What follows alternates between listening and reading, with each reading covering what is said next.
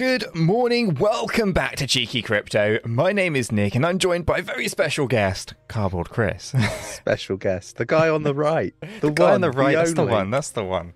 Guy on the right, there's only one guy on the right and he goes by the name of Cheeky Chris. Welcome to Cheeky Crypto. We're here to talk, well, crypto, funny enough. We're going to be talking a few things, Bitcoin, and yeah, it's going to be interesting. There's a lot of interesting things that have happened and unfolding, Chris. We see a lot of FOMO. We see a lot of profits being taken. We see a lot of profit, actually. I'm going to talk a little bit about that in a moment or so. But yeah, no, it's good to see Bitcoin up in these ranges, but I don't think it's going to last terribly too long. But we'll get into all that kind of stuff. Let me kind of start off with the usual kind of intro. If you find it useful, informative, smash that like button. Really do appreciate that. Currently on 41 likes, 200 people viewing. Let's see if we can get over 100. That would be absolutely epic. If you're new to the channel, why not subscribe, tap the bell, select all the notifications, and in doing so, you will stay up to date with all the videos and live streams that we do here at Cheeky Crypto. Now, above and beyond all of those things, what's the number one thing that people should be doing, Chris? Hitting that like button. Oh, we said that already. I know, but you said that's one of the things that It's one of them. I said, so what else? What else do we do? What else do we do? I have no idea. What do we do? Join us down in Discord. Terrible. Gotta join us down in Discord. It's the place to be. Lots happening in Discord. And did you know, Chris? Did you know? I think you do know. Probably. It's an achievement that's happened here. Let's see if this button's going to work. Yes, there it is. 3,994 bans in the Discord server, and that's just demonics, I believe. Yeah, look, like on that note, right, we're getting up to the same amount of people in the Discord at this rate, and we don't want to ban people, but if you're bellends, then that's what happens. What was it yesterday? Like somebody messaged, and I was trying my hardest to give the guy the benefit of the doubt. I was trying to be nice and trying not to, my cursor was hovering over the ban, button on there, and I don't really want to do that. But when the community were like, "Well, if you don't like it, go," I was just like, at this point, like the community doesn't want him there, so see you later, goodbye. But yeah, it's like you're doing a quiz. A crypto quiz with all this mayhem going on. It's like, what mayhem? Like, what are you talking about? There is no mayhem. Like, the only person that's causing mayhem is you. It's just, it's craziness. But it's a weekly quiz that we do at the same time every week, regardless of mayhem. Yeah, regardless of mayhem. Exactly. The Discord's a fantastic place to be. Not only do we try to keep the community as safe as possible with, banning so many people, fake accounts and scammer accounts, and just as Chris would say, absolute bellends also get banned as well. Breaking community rules, all that kind of stuff. So we try to keep the community as safe as possible. So yeah, good amount of bans. Now, Chris, on the topic of profit, Bitcoin pushing up. We've had some fantastic trades that have gone out in the trader tier for Patreon. Obviously, these slips get shared in the Discord. It's good to see so many in green and all that kind of stuff. Not all trades win, of course, but it's good to see a sizable amount of green in the Discord server as well, which is great to see. Yeah, it's fantastic. And if you haven't checked out the Patreon membership, don't take our word for it. I'm sure there's Patreon members in the live chat. They can tell you how wonderful it is. I'd rather they speak than us. But, you do get 2 weekly AMAs. You do get TA on request as well. We've got a technical analyst team. You get, obviously, trade ideas and... we're utilizing artificial intelligence and machine learning for that. There's just so much going on. Weekly quiz, which is for everybody in the Discord. The recent thing that we added was airdrops, and the last one was the Super Bowl airdrop. Members got alerted to this through the airdrop channel in the Discord, just for members. But basically, everybody that managed to get one of those airdropped NFTs, the minimum that they earned from that airdrop was $500 for nothing, for just scanning a QR code. So, there's loads of opportunities to make your membership pay for itself and, make good profit from it. So definitely worth checking it out. Awesome. Should we start things off with announcements, Chris? I kind of jumped the gun a little bit with bans and Discord and all that and stuff. But anything else that's been unfolding? I don't really like celebrating the fact that we're banning so many people, but I don't know. it's not it's not something to be celebrated, but at the same time, it it is when does. they're out there to scam the community. That's what I Yeah. look at Some it. some of them are just tools, though. It's not their fault. It's just who they are. But it's a tool-free environment, and we want to keep it that way. Um, but yeah, look, I guess announcements. We'll start with the Llama NFT. The Cardano Llama NFT is now on JPEG Store, which is great. Now we are going to reopen. I think there's like roughly 1,000 llamas left. We are going to reopen that sale, but first of all, I want all of the llamas that have been purchased already to be delivered, and we're about 50 or so short of achieving that milestone. So I've been sort of in contact with the developers over in Germany, and in a nutshell, some of the addresses that have been sent over are smart contract addresses. So it's not necessarily that the addresses that people have sent over are not right. It's more the system, the back end struggles with the smart contract feature of some of the wallet addresses that have been sent over. So later today, I will have the details on the last 50 or so addresses, and the steps that we can take to get those delivered. So hopefully by tomorrow, I'd like to think that we would have all of those delivered. So if you haven't received an NFT yet, but you've purchased one, there is a form in the Discord to fill in. Just fill that in. No need to panic or have any concern. We just get all of these over the line and over to each of the people that purchased, and then we'll reopen the sale. Lots of buzz now that obviously people can get their hands on them. Anything Yeah, you it's want to fun. add? No, I mean it's obviously people's first NFT, right? Oh, that's the idea of Cardano Llama, education on how to kind of transact on NFTs and get used to kind of how to use JPEG Store and kind of where to store it all. So it's an educational thing. They were dirt cheap to mint, right? 5 ADA to get them minted, and yeah, I mean the floor price at the moment is 29 ADA. Yeah, so let's just be really clear. That they're cheap because we wanted to get as many people involved as possible. This was really a project about, like Nick said, education. It's about giving people a project that they can, an NFT project that they can get involved in where there's a low barrier to entry. So, what I mean by this is it's not going to cost the earth to get in and you risk losing lots of money. It's 5 ADA, which is about $2.50 initially when we were minting it. So, yeah, it's not a lot of money for I would say probably the majority of people out there that are in crypto.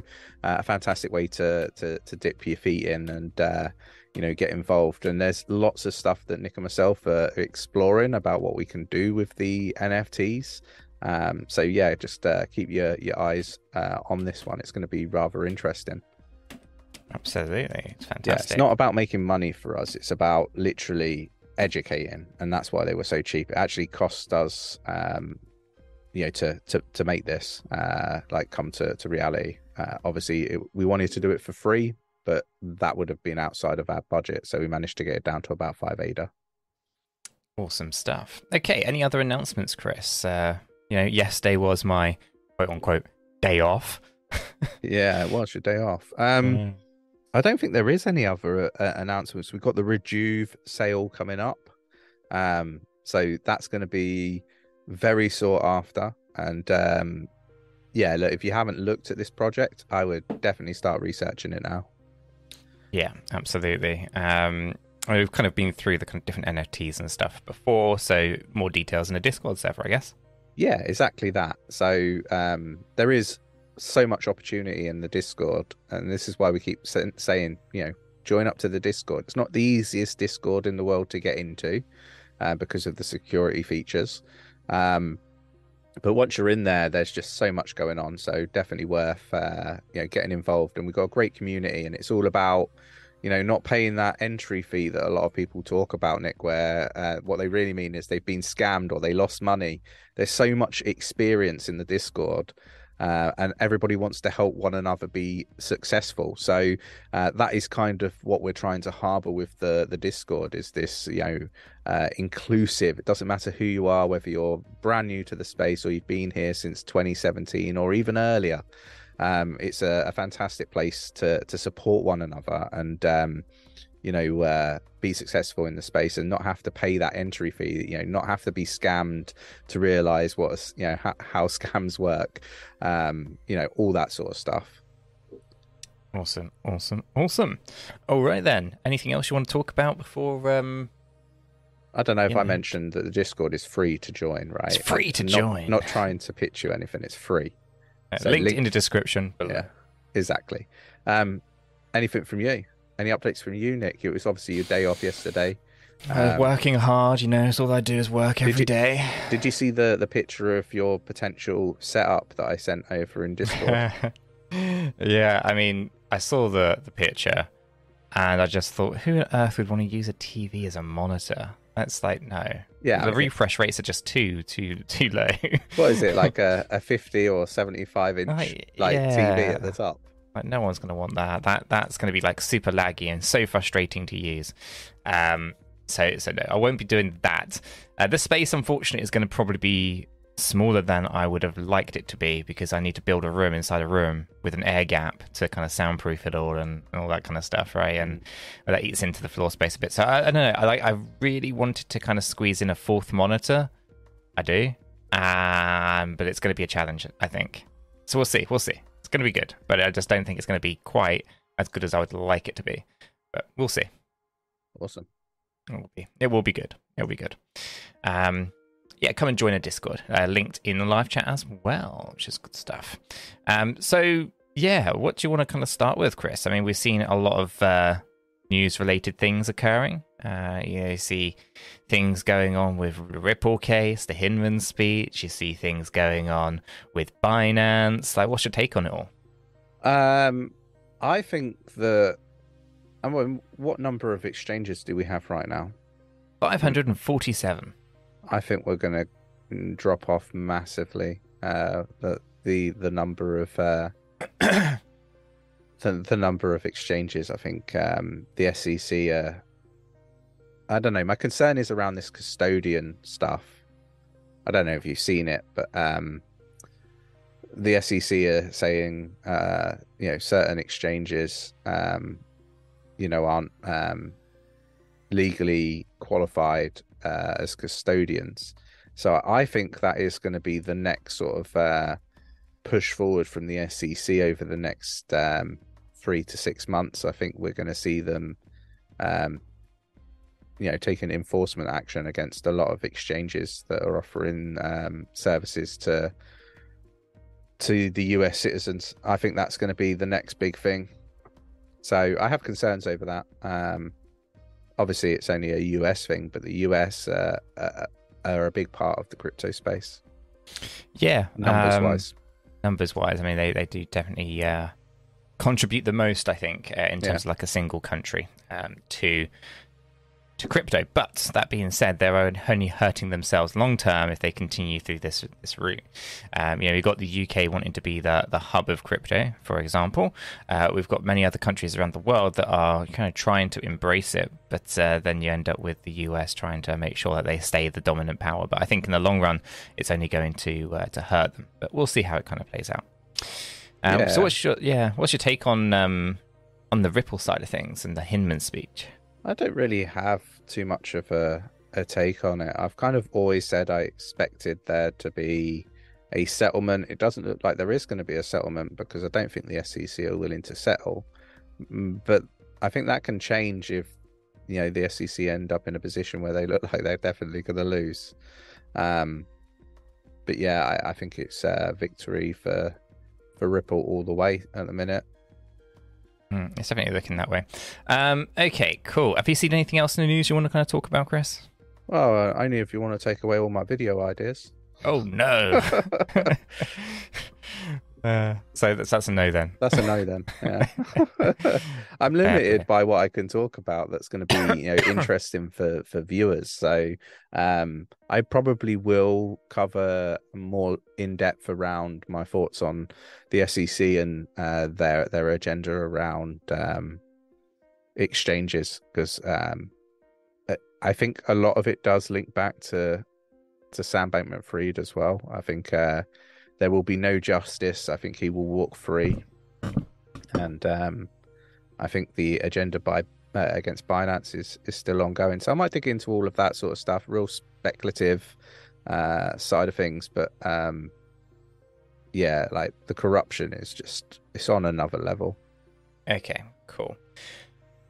Not cool that there's corruption on a whole different level, of course, but cool that we can now progress on to talk about the main subject matter. I can see people kind of talking about things in the live chat, and there's a few people, or one person maybe trying to mock a little bit, 14k incoming, LOL, and all that kind of stuff.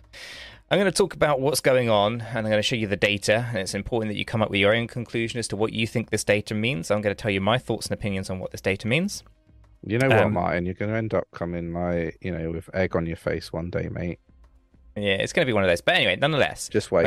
I'm going to kind of give you the data, and you can run with that however you see fit. Form your own opinion. I'll give you my thoughts on it. And the data is going to be cut in the cleanest possible way, because that's what I do. And it's not going to be kind of, you know, cut in a way that makes the narrative form for you. Okay, it's going to be cut as in, this is exactly what's happening. Make your own goddamn decision as to what you think it means. That kind of thing. Okay, so let's go ahead and start things off by jumping down into CoinMarketCap. We'll just start here, talk about that we're above the $1 trillion again. We were briefly below it, and now we're back above it. $1.113 trillion market cap. $76 billion in trading volume in the last 24 hours. Bitcoin dominance, according to CoinMarketCap, is at 42.7, with Ethereum at 18.5. There are 587 different cryptocurrency exchanges, and 22,560 different cryptocurrencies. It's important that you do your own research, come to your own conclusions. Do not just blindly follow what another influencer is telling you. Do not know if they're just reading a script, whether they bought a bucket load of the cheapest shitcoin they could possibly find just to shill it to you and push the price to the upside. Okay, so 22,560. Do your own research, come to your own conclusions, and you should hopefully be okay. You'll avoid the scams, the honeypots, the rug pulls, and find the hidden gems and the diamonds in the rough above and beyond anyone else. No substitute for it. Just kind of got to get it done, right, Chris? Exactly that. Okay, so that kind of covers off that part. Let's talk about the main subject matter. Let's get into some Bitcoin data. I'm going to have to hide the cams because we've got a lot to talk about here. Okay.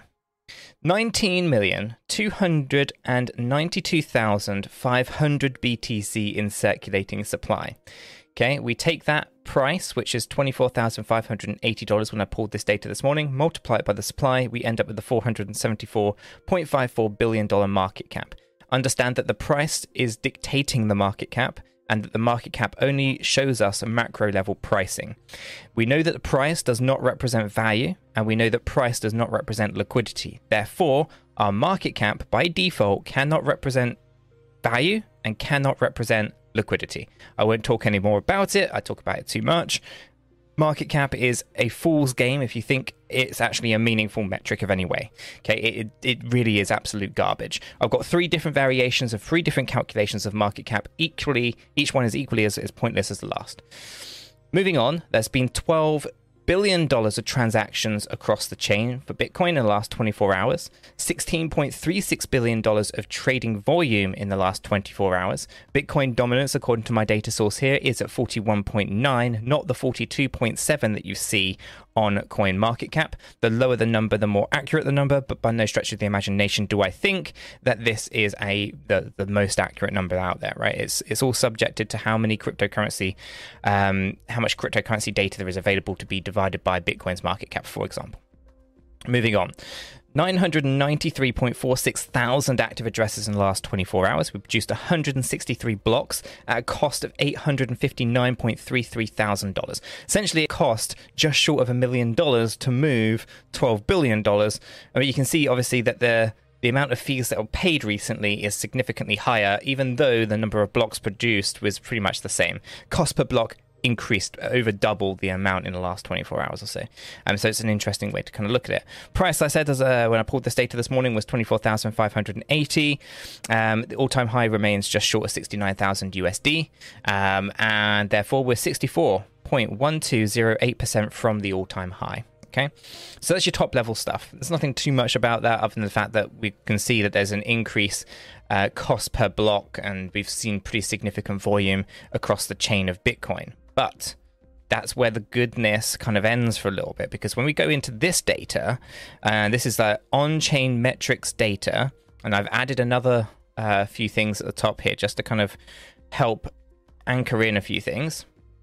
We can see since the 1st of January 2023, 1.2727 million BTC has gone onto the exchanges, and 1.2823 million has come off the exchanges, meaning that the exchanges have lost only 9.5 thousand BTC. Now, this is important. I added the difference in here because I wanted to kind of illustrate to everyone that, I mean, there's this narrative, Chris, right? Where are you? You're here, I think. Yeah. There's this narrative. You may have seen it. You see it from different pockets of Twitter or wherever, that whales have been buying. Right? That's the kind of the narrative that has been basically just shilled out there across Twitter and various things. It's also reached the comment section on our YouTube videos, right? Whales are buying. Whales are buying. Your data's wrong. Whales are buying. Well, no. The whales are not buying, but there are people out there cutting the data to make it look like whales are buying. Okay, because there's different levels and different tiers of how you might want to kind of cut your data. And the way that I've cut my data basically is inclusive, whereas other people tend to cut their data and omit certain things out. So when we kind of think about how you can kind of make data do whatever you want, actually it's a good idea to kind of, scrutinize the data source, okay, who's telling you whatever whales are buying, and try to come to your own conclusions on it. And does it make logical sense? And what happens if you don't omit these certain other wallet counts and all that kind of stuff? So when we have this data here, where we can see that during 2023 so far, okay, so we're a fair way through the beginning of this quarter, we can see only 9,500 Bitcoin have come off the exchanges. That's what's been accumulated by coming off the exchanges. This is also illustrated by the fact that we've had this really flat line down here with the balance of Bitcoin on exchanges. There aren't really that many participants, right? You can just see it's kind of going sideways. You can also see here on the net difference change over the 30-day average. Each one bar is a 30-day average period over what the inflows and the outflows and the net difference between those two look like. And you can see that during the whole FTX saga, a lot of outflows were occurring, right? We can see the accumulation of the exchanges. You can kind of see it all through here, and you can see it on here. And then pretty much from December, it just goes on to the exchanges again, and we end up with this flat period. This particular flat period here is when all of those, all that FOMO and all that greenness in the market and Bitcoin's move to the upside occurs, right? Now, we know that the DXYs are a big driver behind that.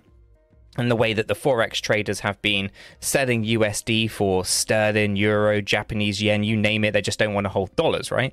And as such, the DXY drops down, and DXY dropping down means that you need more dollars to buy your Bitcoin and so forth, right? So we know that it's been an artificial pump to a degree, and then you get a little bit of retail FOMO, and that helps really drive it and cement it in. It doesn't help when you have a lot of influencers also saying that the bull market has started, or not just influencers, Chris, because I believe there was a bank that came out and said, we're in a bull market now. Yeah. Those are trustworthy individuals, Yeah, they would never, they would never lie. Or, work for a cartel. Not at all. So no. When we have our data, right, and our data is telling us, okay, we've only really seen 9.5 thousand Bitcoin coming off the exchanges, which is tiny. It's absolutely tiny.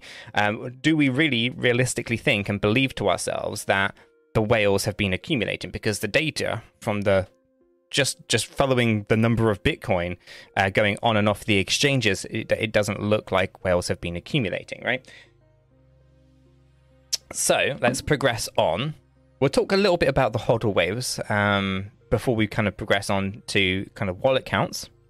The HODL waves are an indication as to how long Bitcoin has been static for in a specific wallet, right? So when Bitcoin basically moves from, let's say, an exchange to a cold storage wallet, there's a timestamp associated with it. And we are basically tracking the timestamp on every single Bitcoin, right? And how long a Bitcoin has been static in an address, or a fraction of a Bitcoin and so forth, right?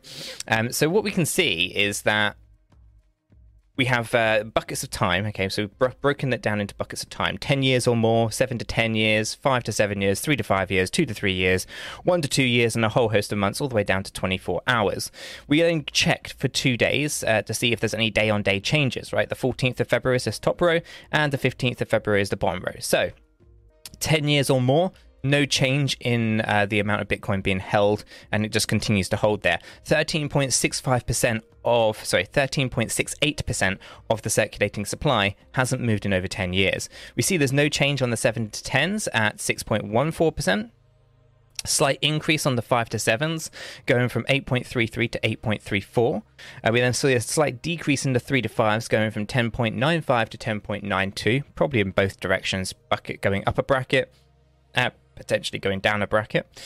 We then see the 2 to 3 year holders with a slight increase, going from 10.85 to 10.87, and the 1 to 2 year holders slight decrease as they go up a bracket, 17.02 to 17.01% of the circulating supply. So a lot of the circulating supply just hasn't moved in a very, very significant period of time. And again, this supports a bullish narrative, right? It means that long-term holders, they remain long-term. They're not really too concerned about small micro movements and all that kind of nonsense.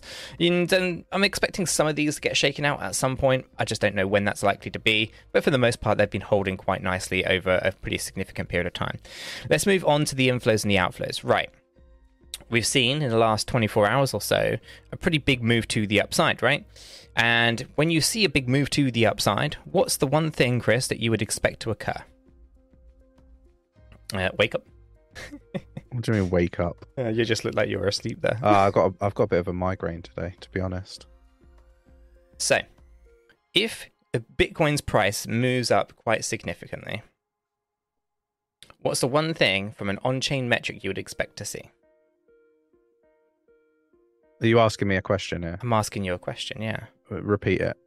For the third time. If Bitcoin's price is moving up rapidly, what was the one on-chain metric that you would expect to see? Inflows. You'd expect to see outflows. Right? Because you buy Bitcoin, what are you going to do? You're going to withdraw it from the exchange. You're not going to keep it on the exchange. That would be a pretty foolish thing to do, right? I mean, unless you really want to keep... you'd keep millions or billions of dollars of Bitcoin on the exchange. No, most people who are in the know are going to withdraw that Bitcoin. They're not going to necessarily just keep it going onto the exchange or keep it on the exchanges. Most people have cold storage by this time, and if you haven't, check out Ledger down in the description down below, because you cannot trust the exchanges. And specifically with the SEC's attacks that are going on against exchanges, you're going to want to make sure that you're protected by a cold storage device. Not your keys, not your crypto. Gary Gensler. Right? I feel like you're just not with me today. I'm with you. Are you? Mm-hmm. Okay. I think Chris needs more likes. I think if we hit more likes on the stream, Chris might wake up. What do you reckon? We did this before, way back. Like, let's hit the like button. Let's see if we can wake Chris up. Cardboard Chris is back. Silence. Go on, crack on. Oh dear. Anyway, we've got a load of outflows, right? This is not normally what you'd expect to see if prices moved up so significantly. So yesterday we saw 36,000 BTC going onto the exchanges and 33,000 Bitcoin coming off the exchanges. That's a difference of 3,000 Bitcoin going on rather than coming off. Normally we'd expect, right, and the definition of a bull market versus a bear market would be that demand outpaces the supply, okay? And in a bear market, the supply outpaces the demand, right? Right now we're in a neutral position where these two lines of inflows and outflows are just dancing around each other, but it's not bullish when we see a massive amount more inflows than we do outflows. But right now, it's not overly alarming. Like, it's pretty standard stuff. But what my point I'm making here is there isn't a lot of demand that isn't already being equally met by the supply, and that for not so bullish, right? If we were thinking about big bullish movement to the upside that was actually driven from demand, then our green line would be significantly above our red line, i.e. there'll be a lot more outflows and not so many inflows because the demand would be outpacing that of the supply very significantly, which we are not currently seeing in terms of our data here. So for the most part, not giving us that kind of bullish narrative on our inflows and our outflows. Let's go ahead and move on into Bitcoin Dust. Bitcoin Dust essentially is your lowest wallet data at 0.01 BTC per wallet or more. Okay, right now we actually did see a slight downward dip, maybe. Yeah, slightly. We lost about 50 wallets yesterday. Some profits were maybe taken from these 0.01 BTC wallet sizes. So basically, we're rocking 11,588,000. If I actually zoom my head in closer to the chart so I can see it, 11,588,509 wallets that have over 0.01 BTC in them. Nothing terribly too major to kind of note on this one. Now, as we move over into the retail-sized wallets, we can see Krill, which is over 1 BTC, Shrimp, which is over 1 BTC, and Dolphins over 10 BTC. Of which, actually, Chris, that was a funny thing I saw a few months ago, where I think Glassnode was saying that a whale was only one who had over 1 Bitcoin. It just makes me laugh a little bit because that could be whales, yeah, fantastic. That would actually equate to, I think, like nearly 1 million whales. No, that's not how this goes. So anyway, what do we see here? We actually see a decrease in these retail wallets on all fronts. We see a slight decrease here on Krill, going from 4.231, so 4,231,772 to 4,231,583. So a 200 wallet or so drop just in there.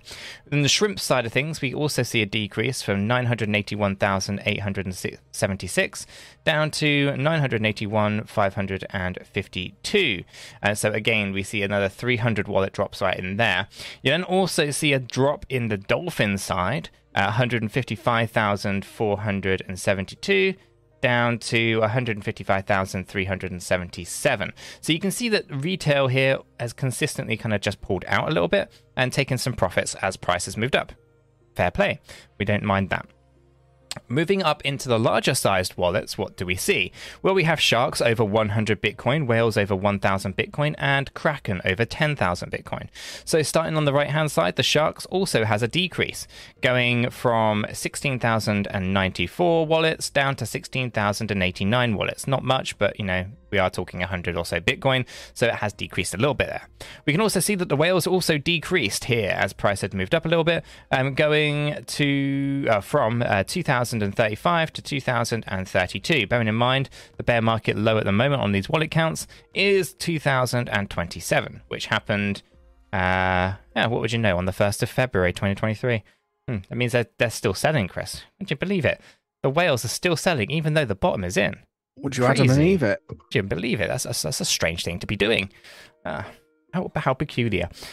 Anyway, so if price had moved up and we saw a lot of inflows and a lot of outflows, more in the way of inflows, who's been buying? Well, really, we've only have one additional wallet here that actually moved to the upside, which is over 10,000 Bitcoin or more. So we went up from 116 wallets to 117 wallets.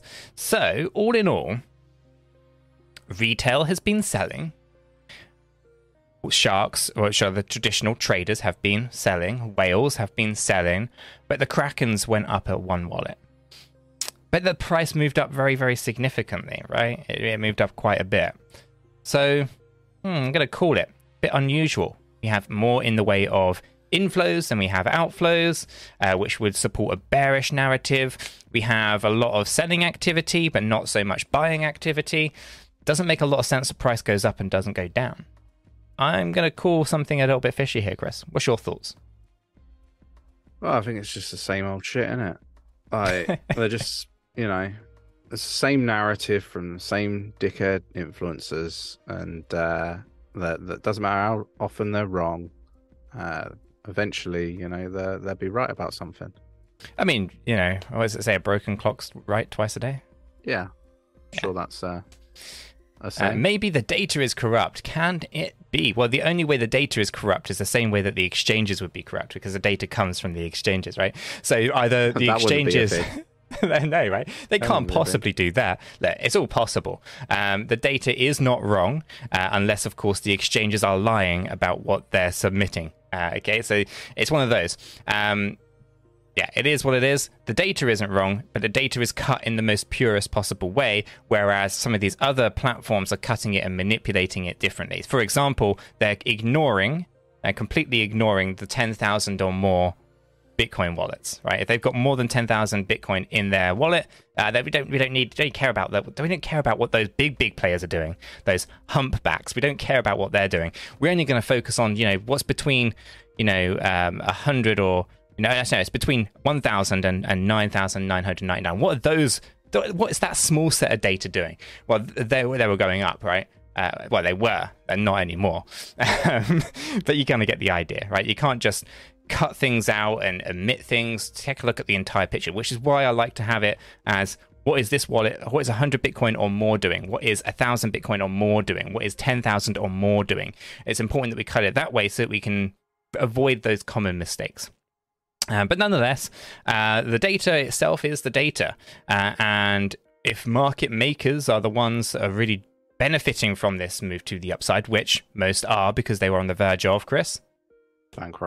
Bankruptcy. So they are the ones that are benefiting the most from it. So just bear in mind that retail unfortunately is getting kind of, in my opinion, duped. And I'm going to go into more data outside of just this on-chain stuff, because we're going to go into the charts. We're going to take a look at what's going on there as well. Because I think this whole thing is going to catch and wreck so many people going long. Now, leverage trading is high risk anyway. It's not something that you kind of just do, and if you haven't got experience in that space or anything like that, it can be highly profitable if done correctly. But a lot of people, a lot of retail, they just kind of go all in and go FOMO and do crazy things, and they use leverage to get themselves wrecked very, very quickly. If you can navigate the market reasonably well, we'd understand what the market structure is like through Elliott Wave theory, smart money concepts, and many other kind of different things as well. It'll help you understand what the market is most likely going to do, and then you can kind of run with that kind of narrative. So, on that note, let's go ahead and talk about how the market is currently feeling, because they're greedy. And when the market is greedy, you should be fearful. When the market is fearful, you should be greedy. These are common things that we talk about all the time. Nothing unusual about that. And at the moment we're not in extreme greed, but we are in a greedy state nonetheless, and so be cautious here. From our long and short ratio aspects of things, take a look at these. Just roll this up to the last hour aggregation. A lot of people are going short on the market. It's 53.47% with 46.53 going long. I think that the market loves to go against the majority. Therefore, I do think they're actually going to push up even higher before we actually have a correction. Even though I still think that we have to go down lower, we are more than likely going to have to go up further first, right? This is kind of just the way that the market likes to go, considering where the liquidity sits. So I'm going to go through the price action as to why I think up is the direction it's going to go, but this also supports that narrative as well. If the majority are thinking down, then unfortunately the liquidity sits higher in the price charts through the short positions getting wrecked again, short squeezing and all that kind of stuff.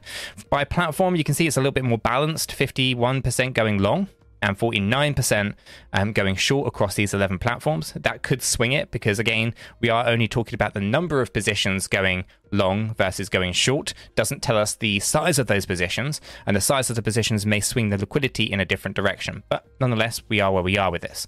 As you see, a lot more bullishness on these 11 platforms. Liquidation-wise, we obviously saw a lot of short positions getting wrecked yesterday. A total of $211 million, pretty reasonable, but it could be a lot worse. We did see over $800 million during the FTX stuff, so kind of keep that in mind. Bitcoin takes top spot, Ethereum takes second, so you can see that actually for the first time in a long time, Bitcoin's taking top spot. In terms of platforms, Binance is at the top with 33% of liquidations, OKX at 24% liquidations, Bybit at 15%. The biggest liquidation is on Bybit at $2.54 million. So overall, yeah, there's a lot of money that has kind of been liquidated out, but it's still actually pretty reasonable. It's not overly too problematic or anything like that. So let's go ahead and turn the cameras off and talk about some price action. So let's come into here. So what did we see? Well, we saw a significant price surge to the upside yesterday. Okay. Now, this is an exciting time for a couple of reasons. One, it's kind of come up into our bigger range, which was the 23,996 to 24,941. You can see this right up here.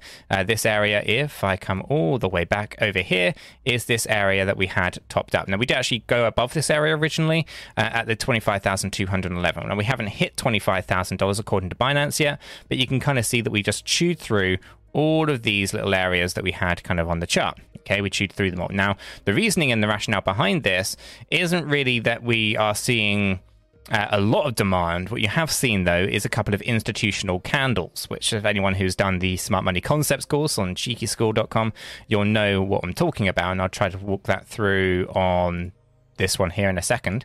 We'll go through that in a moment. And you kind of see that coming in here. Basically, there's a very little liquidity up in this range. I think if I throw this in here, you can kind of see that there's very little volume up in this higher range anyway. So we've got to kind of come back down towards our kind of equilibrium area at some point, which is approximately 50%. I'll talk about that in a moment as well. But it does look like we've reached this upper area. I still think we have a little bit higher to go. And that is indicated here on our stochastic RSI on this hourly chart. You can see that we've got some progression here on our weekly, our daily, our 8-hour and our 4-hour, and I'll walk you through those in a second. But we have corrected down quite a well here. Okay, so we can see if I turn this off and throw the volume in the way that the volume has decreased rapidly right here, this allows that stochastic RSI to correct because the price isn't moving and there's not a lot of volume being pushing or volume selling. You can kind of see that we hold an area whilst correcting the stochastic RSI. Now, the question will be, are we going to have an increase? Okay, an increase in volume as we go up again, even though at a macro level, this is all decreasing volume as we had this low, this high up here. So all that move to the upside was on decreasing volume at a macro level, but it's possible that we still actually push up a little bit on the micro side. So it's interesting. Now, as we kind of get rid of this, come into our RSI, make our stochastic RSI a little bit larger, you can see that we're oversold on our hourly, so we expect that move upwards, which again supports the narrative that if the majority are going short, the liquidity sits higher in the price chart, price moves up rather than moves down. Now, from a 4-hour standpoint, we are overbought. On an 8-hour standpoint, we are overbought. 12 hours, overbought. 16 hours, overbought. 20 hours, overbought. Daily, heading up to the overbought, but not there yet. So another move upwards, I think, would support and move on our daily, allow us to concrete in the 20, 16, and 12 hours along with our 4 and 8, and then obviously move our hourly back up into the overbought area. Over the next few days, I would expect us to be up in this overbought range on Bitcoin, which will then tie up nicely with being overbought on our weekly time frame, which means essentially that we're in a really good position to have a nice healthy correction to the downside. What that means could be lower low, might not be lower low, we don't know. We'll see how that kind of stretches out, but for the most part, it does look like a move to the downside is something that is going to happen. It's an inevitability, even if we continue a little bit higher here on the price chart. Now, from our weekly standpoint, what do we see? We see the shorter term. I think that's a shorter. Let me just check the yellow 50. Yeah. So we obviously had our bullish cross here, the golden cross. Price moved down before moving up. All that kind of usual noise that we kind of see in the space. Now, if we take off this and put in our divergences, nothing on our... let me just check. I wonder if this has actually not got it, because I'm pretty certain, yeah. I'm pretty certain we had hidden... Yeah, there it is. We had a hidden bullish divergence just down here. Wasn't actually active on my chart, but you can kind of see it in here. And this is now played out. Okay, so we've now completed this hidden bullish divergence, and that's kind of looking complete. What is not going on here, and I spoke about this before, it was we are not doing a 5-wave trend structure. We've been through this. That is not what is going on here. At most, this is now going to have to be classified as a W, X, Y, X, and Z. Okay, that is more fitting to what this is. It is, and it should not be considered a 5-wave trend when we do not support a 5-wave trend narrative with the wave one. Okay, so knowing that we're not in a trend is quite important from an Elliott wave theory point of view, because it means that we're fair game to go in any direction to any length. And what I mean by that is we could have a short correction that retest maybe around that $18,000 level and then move on up, and equally at the same time we could see this go all the way down here in a trend-based structure, right?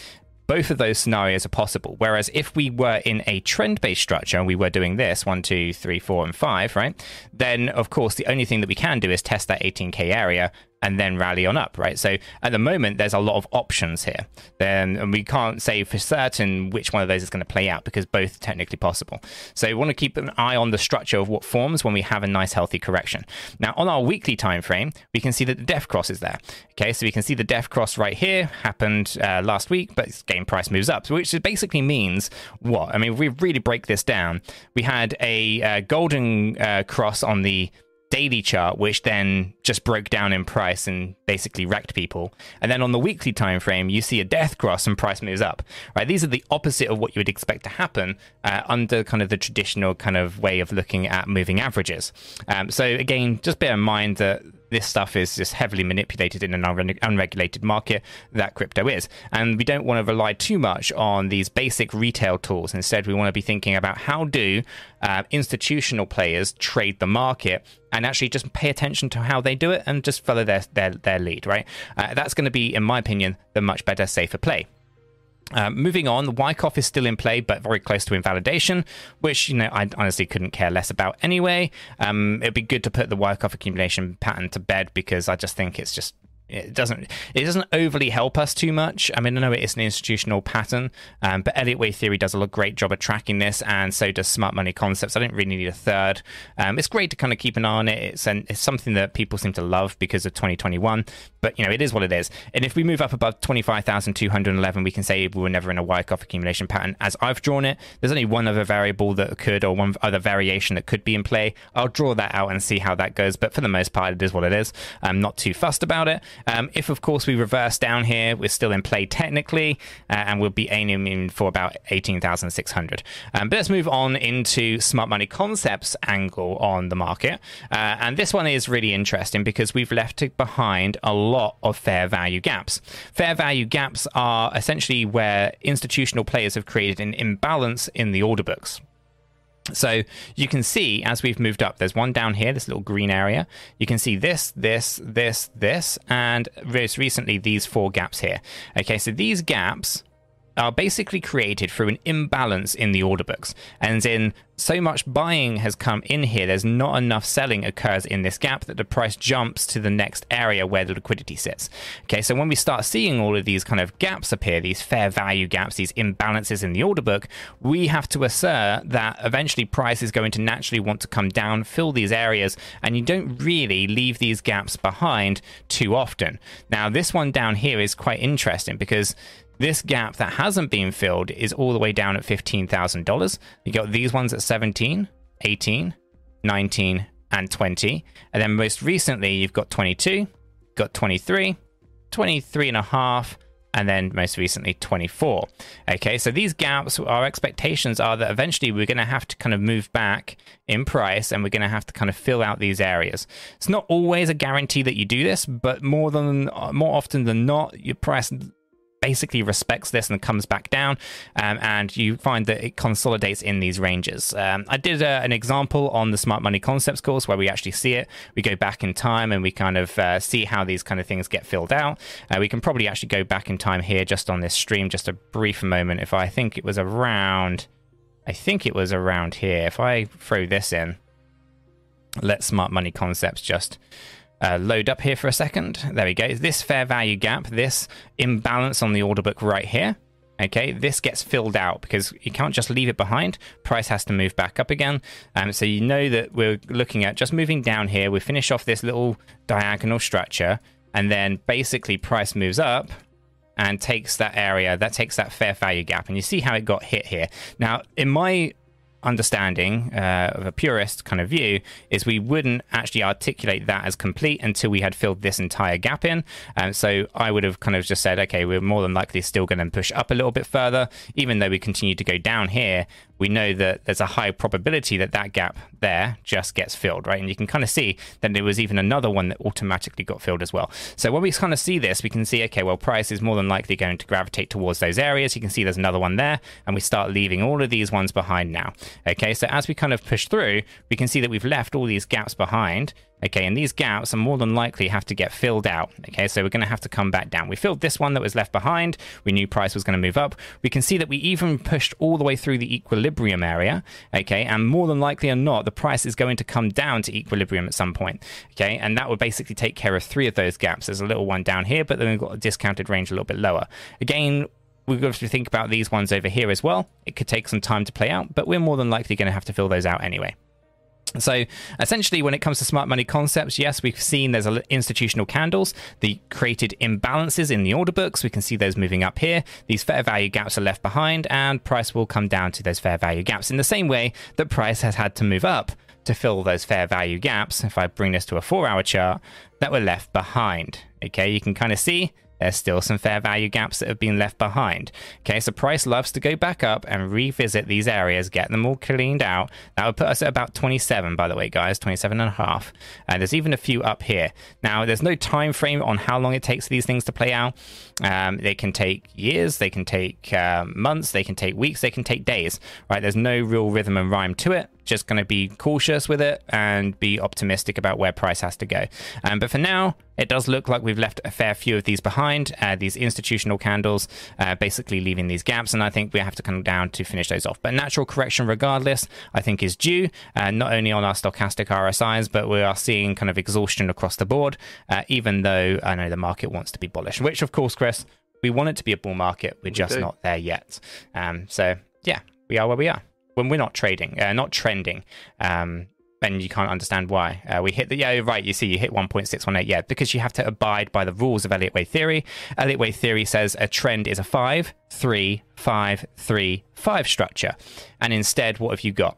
Do the count. It's not a 5, 3, 5, 3, 5. But there you go. Elliott Wave theory course linked in the description below. I talk extensively about impulsive structures. Awesome. Jump into the live chat, Chris. Let's see what's going on. Let's jump in. Let's jump in with both feet. Shorting the market to 14k, apparently.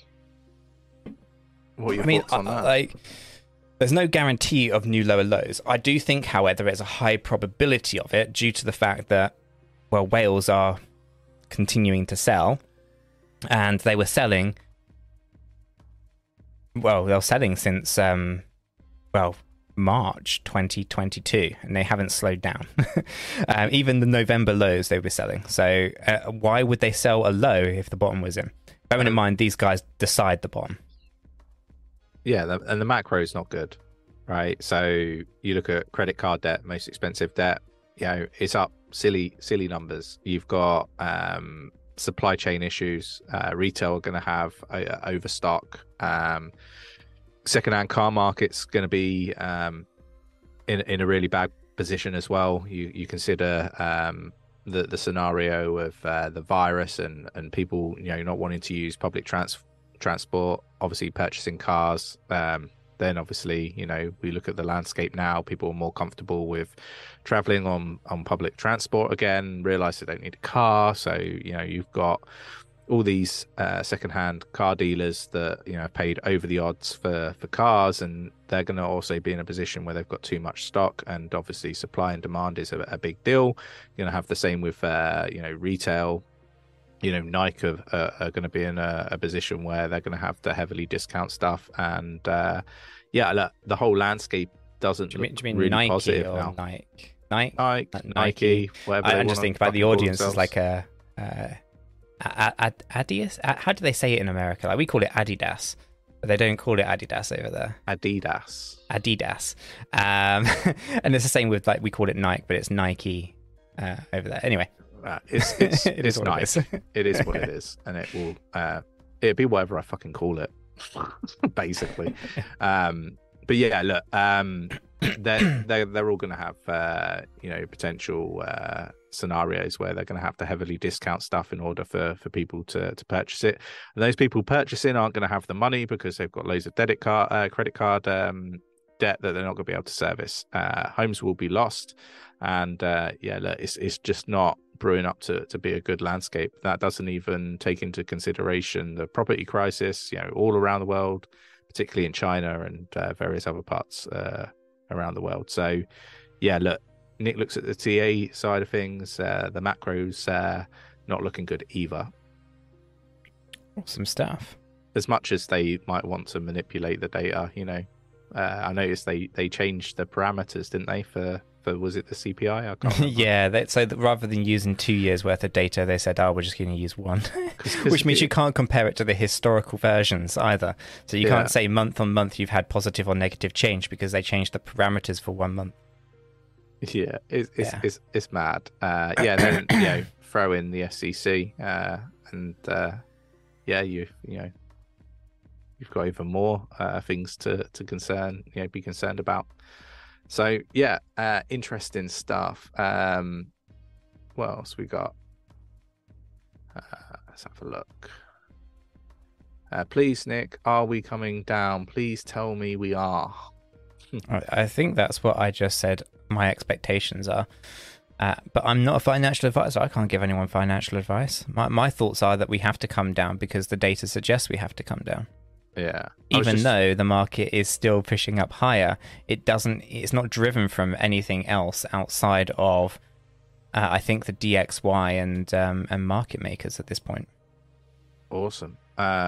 Just been talking to VeChain. I see that VeChain remains to be seen. I've obviously missed something further up because what remains to be seen when it comes to VeChain? I've literally just been chatting to them. Via Adidas. text. It's always a tad awkward when somebody asks you, "Are you going to the party?"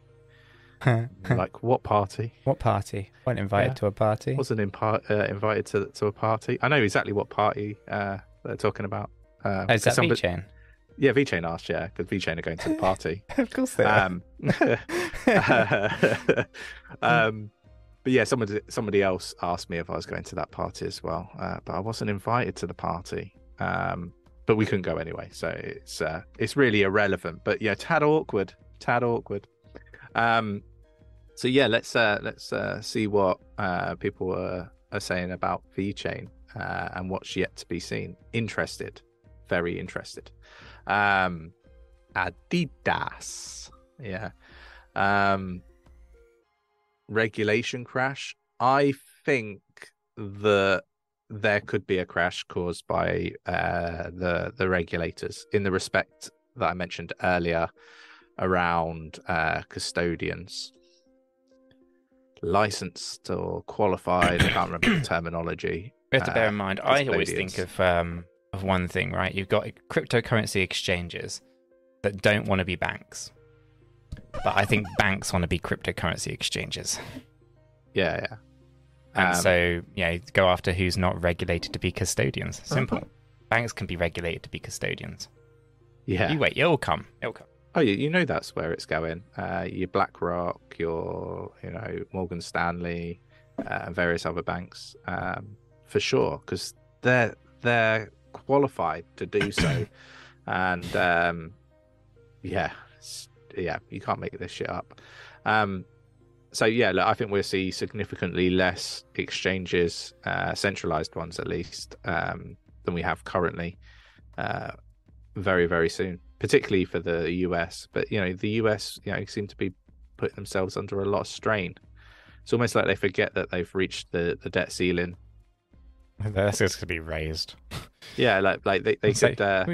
We can't borrow anymore. Oh, we'll just raise it. Why not just give clarity, regulate it properly with clarity, with a proper regulatory body? And I say proper. What I mean by that is one that isn't just in my opinion, corrupt and out to just fine people, and just have good taxation. Clear your debt. Yeah. I just think that the innovation over time would support that. I don't think it would on its own solve it, but over time I think that it would definitely chip away at it. But there we go. Anything that's standing out to you? People will just end up using DEXs, which I think they will. There'll be more reliance on it, but it does come with risk nonetheless. If you're giving, let's say you've got a Ledger device, right? You link that Ledger device to a MetaMask wallet, then you link your MetaMask wallet to a DEX, and that DEX isn't necessarily a trustworthy individual running it behind the scene, right? Or it's got some malicious code in it, and you basically allow a smart contract to access your MetaMask, and you sign that transaction with your Ledger. Well, they can drain your Ledger very, very quickly. So yes, I do think that DEXs will become more and more popular, and as such, more and more scams will become more and more apparent on those DEXs and so forth. So it's high risk if you don't know what you're doing. But you've covered this in a video. Yeah, I've covered this several times in a video, in several videos. Like I guess like if some of these others aren't able to custody crypto, I mean, putting it in the hands of people that don't know what they're doing, that seems like a really stupid thing to do. Well, they're not after protecting the retail investor. You could be misled by reading their mission statement at the top of their that's website. An idea. Like if they keep suing people because they're misleading investors, surely retail investors could sue the US for the misleading mission statement. I mean, I don't know how that would work, but I mean, it is very misleading. I don't know how you could argue that it isn't misleading. Gary should fire all of the senior leadership at the SEC and then resign immediately after, and the government should employ proper people that know what they're doing, in my opinion. But there we go. My comments are getting deleted. Sometimes the YouTube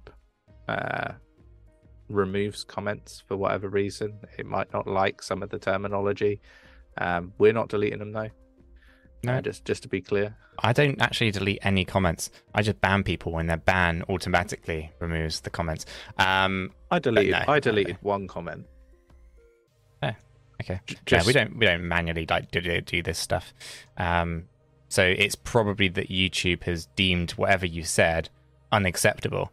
And from what I've seen, when YouTube thinks something is unacceptable, it looks perfectly acceptable to me. Yeah, sometimes it does. Yeah, sometimes it doesn't though. Sometimes some of it's awful. But try rewording whatever it is in maybe a way that that won't get it removed. AK can see the comment. I mean, I can see the comment saying my comments are getting deleted. That's the only one I can see.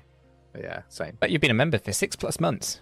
Fantastic. I think as a RC, you got 12-month badge, which is cool. Yeah.